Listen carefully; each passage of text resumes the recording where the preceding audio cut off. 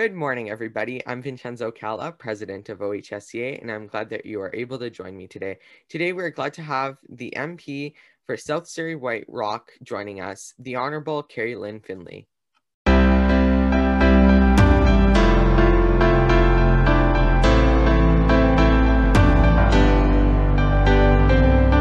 Kerry-Lynne grew up on Vancouver Island and went to UBC, where she studied history, political science, and law, and she later studied law at other schools, including Harvard Law School. She has had a successful law practice and has appeared in all levels of court, including the Supreme Court of Canada. She was elected in 2011 for Delta as the MP for Delta Richmond East and was part of many high-profile committees, and she has also served as the Minister of National Revenue from 2013 to 2015. She was not re-elected in 2015, but she was later elected in 2019 to serve a different riding of South Surrey White Rock. Kerry-Lynne was recently named the Conservative Party's lead representative on Kanzuk relations, and she has worked so hard on this alliance with so many other international politicians. She also serves on the Justice Committee and the Joint Committee on Medical Assisted Dying. So thank you, Kerry-Lynne, for joining us today. Thank you very much. I look forward to it. So we always like to start our interview with a question and answer segment where we ask 4 questions asked by our high school members from across Ontario and across Canada. So question 1 comes from Jack in Milton, and he asks, since you're the representative on Kanzuk relations, what are your thoughts on why Kanzuk is a good idea that will benefit Canadians? Well, thank you very much for that question. And Milton's a favorite place of mine. It was a good friend of mine, Lisa Wright, lives there. We used to be seatmates in Parliament, actually, and we're good friends. This is a very important, as we see it, potential for economic recovery, economic diversity through an increased geopolitical alliance with these 4 countries. Why these 4? This is not a new idea. It's something that's been around quite a long time, but because we have so many people-to-people ties, because, oh, and by the way, the countries, just in case you're not completely sure, it's Canada, the UK, Australia, and New Zealand. So those countries, we all share a head of state. We share a common British tradition in both our parliament and our government structure, as well as our laws. I'm a lawyer, as you've heard, as well as a member of parliament. So this appeals to me. We're all part of the Commonwealth, which is a much, much bigger group of countries, of course, but we have that in common. We are also 4 of what are called the Five Eyes partners. It also includes the United States, and the Five Eyes partners already share intelligence. We do defensive maneuvers together. We share information about national security. In other words, we're trusted friends and allies. So that's all there already.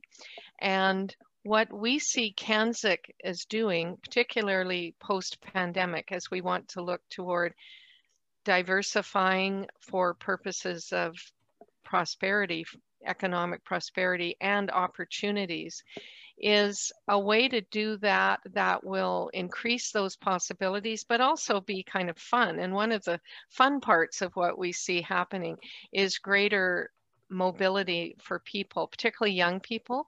Right now, if you're under 30, you can get a special kind of work visa and go work in the UK, for instance, and then you come back home. What we'd like to see is that age be higher, the term be longer, so that those opportunities to work in other countries and get a sense of other cultures that are different than ours, multicultural, multilingual as well, but not exactly the same. It's the adventure, of course, of leaving home somewhat too. But also along with that is better acceptance of foreign credentials. There's a lot of work that needs to be done there. And we don't necessarily just mean university education, like if you went to University of Auckland, would that degree be accepted here in Canada? It's also trades. You know, if you decide you want to be an electrician like my dad or a carpenter like my brother, wouldn't it be great if you could go and do that in one of those other countries, even if just for a while, to experience that? And I think it would be pretty cool. Right now, Australia and New Zealand have such an agreement between them, and there are certain restrictions. Of course, people have to have criminal record checks and stuff like that, but it's a way to kind of streamline and get faster results for young people for greater mobility. The other thing is that we would like to see a closer alliance with respect to foreign policy, defense, and security consultations. This is in addition to the Five Eyes I told you about, that building on that foundation. We have a shared common respect for the rule of law.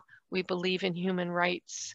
We want to work together even more closely on humanitarian efforts and that sort of thing. Also, economies of scale. If we were looking, say, at large procurements, fighter jets come to mind, maybe naval ships, submarines, things like that. When you're able to do that through a consortium on big, very technical pieces of equipment like that, that can be helpful. When I became Associate Minister of National Defense, which I did before I was Minister of National Revenue, they said, Minister, when it comes to getting equipment, it's all about computers today. So the only difference is whether it flies, rolls, or floats.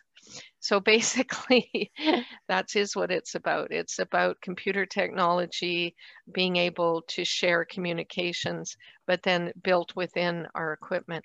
And then the last part of it would be expanded trade opportunities. We would like to see that. We have unilateral agreements. And right now, the government is trying to sign a new agreement with the UK post-Brexit. But really, it's more or less just what we had before, only with a new stamp on it. So what we'd like to see is something a little more meaningful, more unique to these four countries that would free up trade, free up barriers, that would help Canadian agriculture producers, that would see a way for greater opportunities for Canadian businesses that want to sell their goods or sell their technology or even sell their ideas within the comfort level of countries that operate business and operate government in a similar way. So we're very enthusiastic about it. There's interparliamentary committees already in the UK and in Australia. They're working on it in New Zealand. We're working on that here. And we want to see it go from just talk to some policy action. Well, that's obviously a lot to unpack. You summed it all up pretty nicely, most of it really nicely. I mean, I think the important thing to pull from that is really sort of working with the nations that we share the most with, share so much in common. We see overseas in the UK, we share so much with them, so many values. Same with Australia and New Zealand, they share so much. And like you said, our parliamentary systems, they're all very similar. So it's just about that mobility and freedom of mobility and being able to do so many more different things. And we won't go on too much longer about this because we have other questions to get on to. But really, I think that CANZIC is a pretty good plan. And I think that with people like you sort of making sure that everything's going smoothly, contributing, looking at everything, I think that we're in good hands to see how that happens. And hopefully it does happen, because it would mean a lot to a lot of people in being able to work with them so much more closer. Well, thank you. And I do think it should be a particular interest to anyone in school now and going on in school or going to out into the workforce, because this could lead to some really exciting options and opportunities that aren't there right now or aren't as extensive right now. And I'll tell you, for me, I'm meeting some really interesting people on Zoom. I'm talking to senators and parliamentarians in all those countries. I have people from the House of Lords that are interested and involved, and it's a really uplifting kind of endeavor. So it's all for positive. It's all for bringing us closer together, sharing more, and benefiting from it. So I'm pretty excited about it. I hope we're able to make it happen. especially post-COVID. It's something that's a big, good project to sort of bring the countries together closer so that all the countries can together work better and create a better economy for every single country post-COVID. So the That's second right. Exactly. So the second question is also another big one, but I guess we'll keep it within a reasonable time frame so that we can get to all the questions. But Sure. Mackenzie from Burlington asks, many Canadians criticize the Senate as an old and outdated method of legislation. Do you think that Senate reform is possible or needed? And how would you like to see the Senate reformed, if at all? We have in Canada, and thank you for the question. I have relatives in Burlington, so I know where you live. Thank you for the question. It's a tough question and a complicated one. And sometimes people like to apply simple answers, but it's a little more complicated than that. We have a history, just talking about shared British traditions, of a bicameral legislature. The idea of a bicameral legislature, which by the way was in all the provinces at one time until they let it go, is to have what Sir John A. Macdonald called a place of sober second thought. Another place where leading Canadians from diverse backgrounds are able to take a look and say, yes, this makes sense, or no, it doesn't, or here's an amendment, or we don't like it. That doesn't happen very often. They throw the whole thing out. Sometimes they don't get to it and there's an election change, and so you have to start all over again. But the idea is to have a place, like in Britain, it's the House of Lords, where they are not as taken up with the thrust of day-to-day politics and can take a broader view. That's the idea and the ideal. And it should be made up of prominent citizens from all kinds of diverse backgrounds. In other words, a kind of a citizenry look at what politicians of the day may be doing. Having said that, I came to believe in an elected Senate like they have in the United States because I think it's more accountable, more responsible, more representative. The role may be somewhat different, but that does not mean that we cannot have elections for those seats. And the terms may be different as well. A lot of people favor the American idea of a 6-year term, so a longer term than MPs are afforded. But that way the people have the right to say, what are you doing? Why are you doing it? How does this work? You know, it's accountable government. And I tend to favor that idea. Should we get rid of it entirely? We hear that from the NDP a lot because the NDP have never formed government, so they've never been able to appoint senators.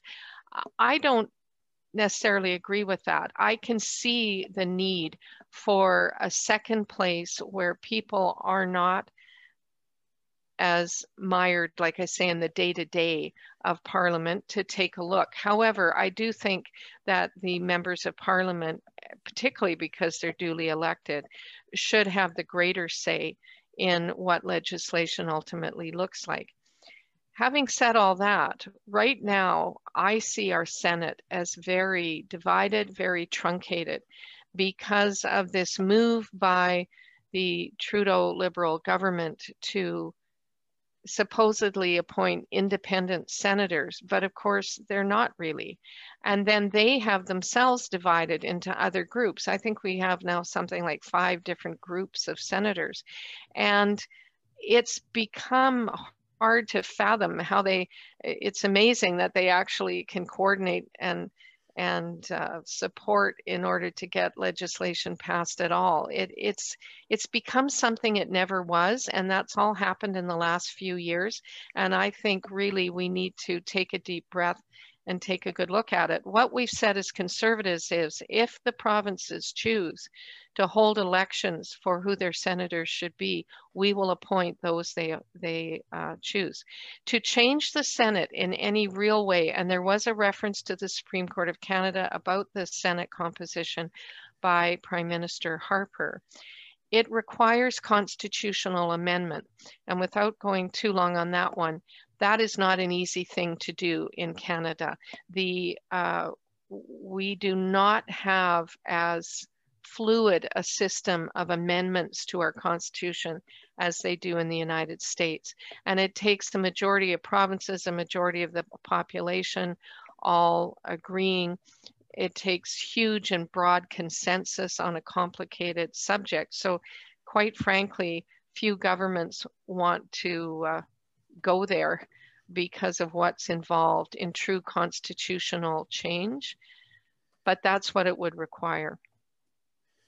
Well, that's really, you brought up a lot of good points. I agree with the elected Senate thing. I mean, I saw a thing a while back that said, imagine telling Americans that Canada has an appointed Senate. It would blow their minds because the Americans, I mean, there's a lot that is said about the Americans. A lot of people poke fun at Americans, but they really like to know what's going on in their Senate. Whereas a lot of Canadians and in their politics, they like to see it and they like to have that say. Whereas a lot of Canadians don't really pay attention to the Senate as much as they pay attention to the House of Commons. I mean, as bad as it is to say, it's just a lot of people don't really care that much, but that's really important in the Senate. And we see like with Bill C-10, it's passed through the government now, through the House. Now it's up to the Senate. And if the Senate wasn't there, it would pretty much, it'd be scary. Done already. It would be done. Exactly. So that's the right. good thing. Yep. And the thing is, I would say one of the reasons for that is when you elect people, you get to know them. It's their job to go out and be known in their community. They have to present themselves, say, this is who I am, this is my background, this is why you should choose me. When senators are appointed by government, nobody really knows how that comes about. And that might be someone you've never heard of, you've never met. So the personal connection that comes with elections is lost in the appointment process. And that's pretty much it. And also, like you said, with the new independent MPs, independent senators, it really is concerning when you see Justin Trudeau appointing senators that he calls independent. But I think there was one of them that was appointed that she ran for the Liberal Party twice in the past. That's so to right. call that independent, unless she had a complete change of thought and decided that she didn't agree with them anymore. And I'm not going to go into pointing fingers and you should or shouldn't. It's just a little bit concerning to see that. So the third... Yeah, she's one of their latest appointments. I think she's the mayor of Cambridge, or was the mayor of Cambridge. Cornwall, I think. Cornwall. Cornwall, sorry, Yeah. that's right. Yeah. Sorry, Cornwall. And, you know, fine, she may be well suited to it. But yes, she has been a Liberal candidate twice. Exactly. So the third question comes from Vasu in Durham, and it's more of a question about what do we do next in terms of the government. We've seen so many different things that the government has done, the current Liberal government, all the scandals they've committed, the We Charity scandal, the SNC-Lavalin, everything. So what do you think, what type of action do you think should be taken on the current Liberal government for all the scandals that they've committed? And well, thank you. And if you're in Durham, I hope you'll volunteer for Erin O'Toole's campaign. With respect to the ultimate contribution every Canadian can make is to vote him out of office, vote them out of office. I mean, as long as they're in charge, particularly if they're in a majority, it is very hard to fight against other than make it known publicly. And if a majority government is formed, that's 4 years before the government has to call an election again. So the number one thing is to get out and contribute time and energy to campaigns to remove them from office. The scandals that they have been responsible for have not been adequately covered by the press. And if there was someone from the media here, they would say, well, we covered them. Yes, you did report that they existed, but you didn't follow up. You didn't dog them like you would have dogged Prime Minister Harper, for instance. The outrageous things that the Prime Minister himself has been involved in, blackface, brownface, so many times that he doesn't remember, doesn't want to be held to account because he's not sure. For someone who claims that he's the only one who stands for visible minorities, to call himself a feminist prime minister when it seems every strong woman, capable woman who he deals with ends up either being pushed out by him or leaving themselves. Leona Alislev crossed the floor to our party. Jody Wilson-Raybould was effectively pushed out. Jane Philpott, very capable minister. All the Conservatives thought she's very capable too. Would have led through the pandemic so much better than Patty Hajdu. Oh, my goodness, she would have just been a breath of fresh air, and knowledgeable and sensible and reasonable and intelligent, all those good things. She is gone. Other people who didn't run, the MP from Whitby, the MP from West Vancouver. I mean, the list goes on and on and on. And, you know, so that hypocrisy has to be voted out. People have to vote against it. Also, on their ethical challenges, we have never had a prime minister before even investigated for ethics violations. And now Trudeau's had so many, we number them. Trudeau 1, Trudeau 2, Trudeau 3. It's incredible. But it's not just him, it's his ministers. Harjit Sajjan, Minister of Defense, saying that the issue of sexual misconduct in the military really isn't his issue. Yes, it is. The head of our national defense is the minister. Then the associate minister, if there is one, and I had that role for a brief time and enjoyed it. And then it's the deputy minister and the chief of defense staff, and on you go. He has a duty and a responsibility as a minister, which he has completely walked away from. And that is scandalous. The WE scandal, look, they specifically kind of gave a pass to Trudeau, even though his family benefited in the hundreds of thousands of dollars. But they slammed Morneau. Well, Morneau is now conveniently gone, but he was the most powerful minister in the cabinet next to Trudeau for years. And that person is so compromised that he really can't come back. There's example after example of the Attorney General, the Minister of Justice, and other ministers being directly involved in picking judicial appointments, picking federal board appointments from their liberal list, from their donor database. It just goes on and on. So there's lots for Conservatives to point to, lots for Conservatives to criticize. What we would do differently is we would bring in much stronger anti-corruption laws. We would bring in much stronger penalties to enforce our pledge to greater accountability, greater transparency. And you know, Trudeau said all those things in the last election, and he has proven them all to be untrue. So he should be held to account, but the best way is through the Canadian public, because the levers of government, they're just not strong enough.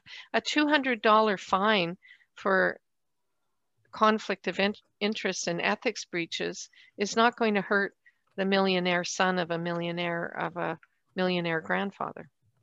Well, that's exactly it. And you talked a lot about just people having to pay attention. Like you said, with the media, they really didn't follow up on it. Like you said, like if it was a conservative prime minister, or like Prime Minister Harper, or if any conservative, if that happened to them, I mean, it's easy to point fingers, but it's not just pointing fingers at this point. It's stating the facts. And That's right. What you said about the election goes perfectly with our next question about how going to an election and the voters choosing is the best way to deal with what has happened and show justice and sort of go along and choose who's right. So the fourth question comes from the OHSCA team, and we ask, what do you think the members of the Conservative Party should do right now in order to get ready for the next election, which we know will probably be coming sooner rather than later?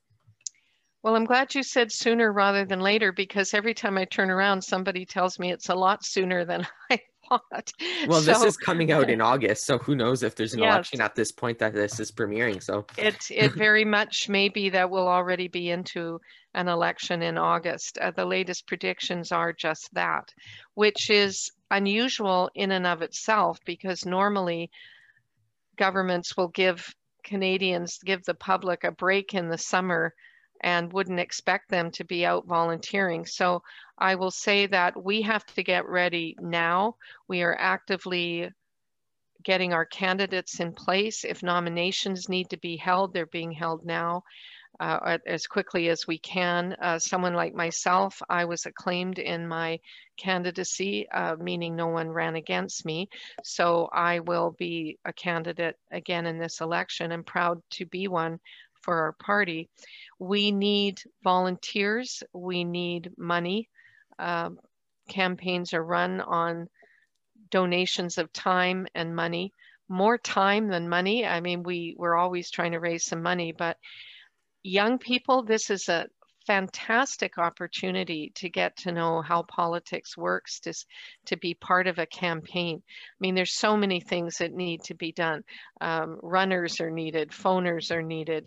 One of my best volunteers one time was a 12-year-old boy who was homeschooled, and his mother let him work in the election as part of his homeschooling, and he was just devout. He was fantastic. And he was really good on the phones, and he sounded older, so people had no idea they were talking to a 12-year-old. I worked on my first campaign in my teens, and I would say that, we could really use that help. Also, from a conservative point of view, if you're a conservative youth, I think it's really important to be out there and be active and work against this crazy narrative that young people are not conservatives. I know so many fantastic youth who believe in what we're doing, who are intelligent, who investigate, who see how important it is not to keep hurtling towards some form of Canadian socialism in our country, and to really reward hard work, to understand the opportunities are out there and want to be part of a greater prosperity, who want to help us build out of the pandemic. As we started this whole interview, that we need to diversify and find places for Canadian ideas and technology around the world and within our own country. But we need to get busy now. We need to get our campaigns in place, get our candidates in place. We need volunteers. We need help. And we need to understand how important this election is. We need to change course in Canada. We desperately need to change course. We need to be proud of our Canadian identity with all its flaws, and there are flaws, and we have some real work yet to do with Indigenous people. We've got a lot of that playing out in the media right now, which some of it is very heartbreaking. But we don't erase history. We shouldn't erase history. We should learn from it and improve upon it, and take the proud Canada we have and make it an even better place. That's what we should be striving for, not going backwards into divisions and classes and dividing up in terms of region and race and religion and ethnicity. This is not Canada. Canada is multicultural, multilingual. We're a vibrant place. We're a land of opportunity, and a conservative government is going to fight for that, just like we've been fighting on C10 so we don't have internet censorship, just like we fought all along. And we want to do that with you. I mean, your members, the people listening to this, we need you. And we want to be working on a Canada that you're going to be proud of all your lives. Well, that's exactly it. And I think that it really is important that young people, and we'll get to the next segment very quickly in a couple minutes, well, not a couple minutes, but very soon, about young people getting involved. And that's what it is. I mean, I saw a poll recently about how in the polls for Canada, like party support, how in the 18 to 30 range, the Conservatives, I think, are placing in third in youth involvement and youth support. And I know that polls aren't completely reflective on the actual environment and the actual what's actually happening, but it was kind of a shock to me. And that's why we at OHSCA want to get more young people involved in politics, learn about Conservatives, see what we stand for. And that's exactly what it is. I really thank you for that question. It's so important to the future of Canada for all of us, no matter what age we are, because engagement of voters and future voters is what a democracy is all about. And with polls, you know, they change and it's hard to know, but they are an indication. There's some indication, whether we can't be slaves to them, but on the other hand, I think we can't ignore them either. And I heard a recent poll that among 15 to 30-year-olds, I think it was, that the NDP was number one, Liberals second, and Conservatives third. You know, I think when we're young, we're trying to figure ourselves out, never mind the world, and we want to contribute, we want to be part of things, but we're also tend to, if we're not people who really research and look into things, tend to react emotionally. And we react emotionally all our lives. I'm not saying that's exclusive to young people, but I think emotional messaging often appeals to younger people who have not yet experienced enough to balance it, either through their parents' experiences or their friends' experiences or their own experiences, are not able yet to balance it with other factors. So when you say, you know, I care deeply about a subject, then often young people say, well, that makes sense to me. I want to care deeply about that too. And they move in that direction. The NDP and Liberals are very, very good at talking emotionally. And I think that often appeals to young people. Conservatives can do a better job, quite frankly, of communicating who we really are. And who we are people who marry both our compassion and our caring with the logic of understanding that we need to show our compassion, but we also need to do it within a responsible framework, economically and from a governance point of view.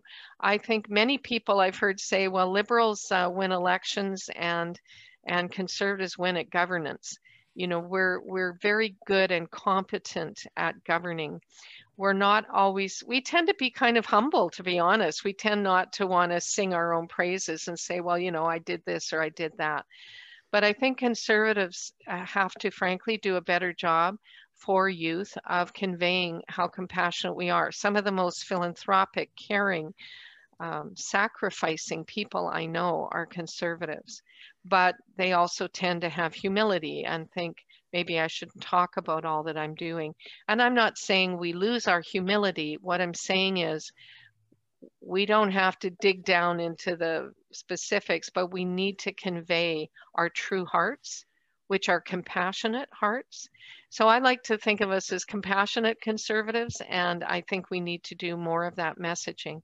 And we need people who already, youth who already identify as Conservative, to definitely get out and join in the election, join in as volunteers, and just be part of it. And then at least you can say, you know what? My candidate won and I was part of that. Or you know what? My candidate didn't win, but we came awful close and we really fought hard. And I feel really good about having been part of that. Besides, you make lots of friends. You know, there's nothing like working alongside someone for a common cause to make friendships. That's exactly it. So our last segment is called Advice for the Next Generation, and we ask this question to every single person that comes on our show. So Kerry-Lynne, we always like to ask, what do you think that young high school Conservatives can do to get more politically active, and what is one piece of advice you would give them? I know we already went over this a bit, but a piece of advice you would give them about getting involved. I have touched on this quite a bit in my answers, I guess, just naturally. So it's a good question. And I would say that when you take your interests and your passions into action is when you really feel a big sense of satisfaction. And as young Canadians, you should care about what your country looks like now and what it's going to look like. You should care about the values of our nation, the fact that we, excuse me, that we are a free country and that we are able, you know, there's still today countries, lots of them, where you have to have special papers just to cross town, never mind to go from one province to another. We have a country where you can move, travel, relocate, go to a different school, do whatever without having to get authorization from anybody. This is worth standing up for. We have a country that has a constitution and a charter of rights that actually means something. We have elected representatives that win and lose, and that is the people's choice.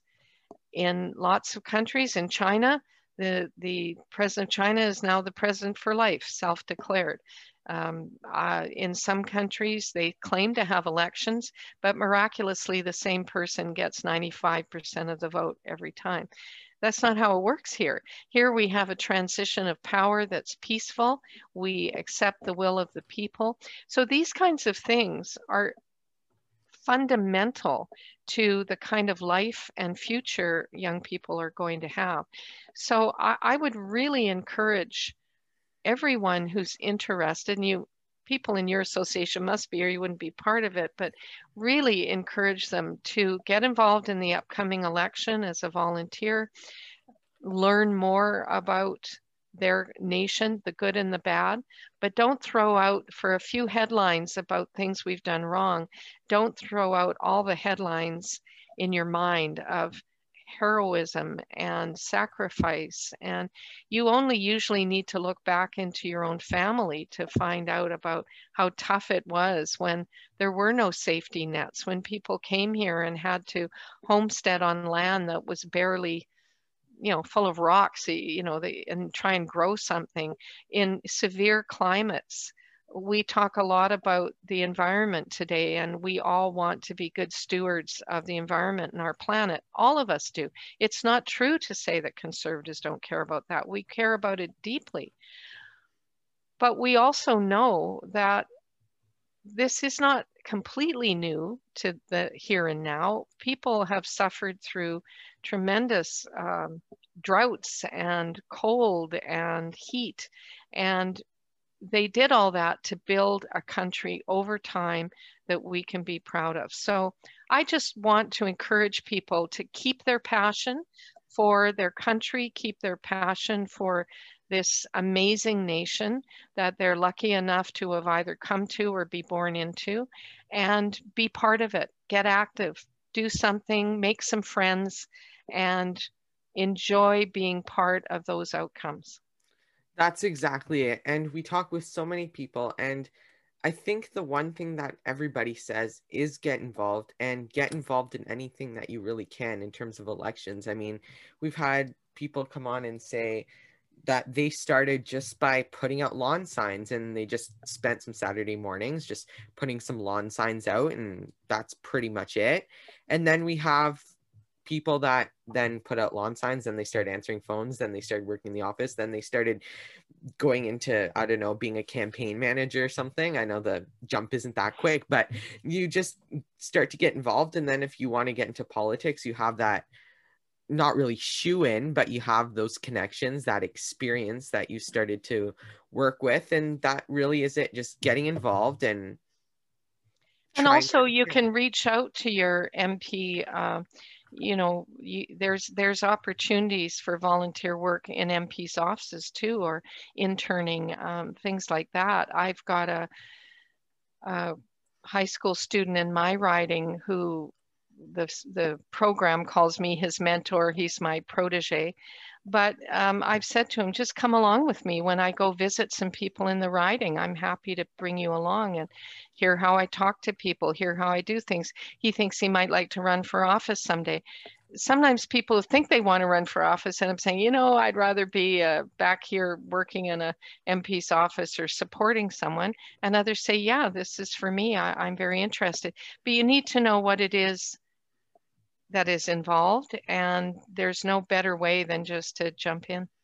That's pretty much it. And that is such a good note to end off, end the interview on, because really it's just finding what you're good at, finding what you enjoy. And if you want to run for office and that's when you enjoy and you have that passion to represent the people in your riding. I mean, we're young people, we can't run for office, but we can definitely be just as important and work with the MP and volunteer on campaigns. And as long as if you go out and you volunteer during a campaign, if you can just make one person decide that they're going to vote for the Conservative candidate instead of the Liberal or NDP or Green or whatever other party they want to vote for, then you have done your job right. And you get to have that sort of satisfaction that's saying, I may not be able to vote yet, but I got someone to vote for the Conservative candidate that I want to win.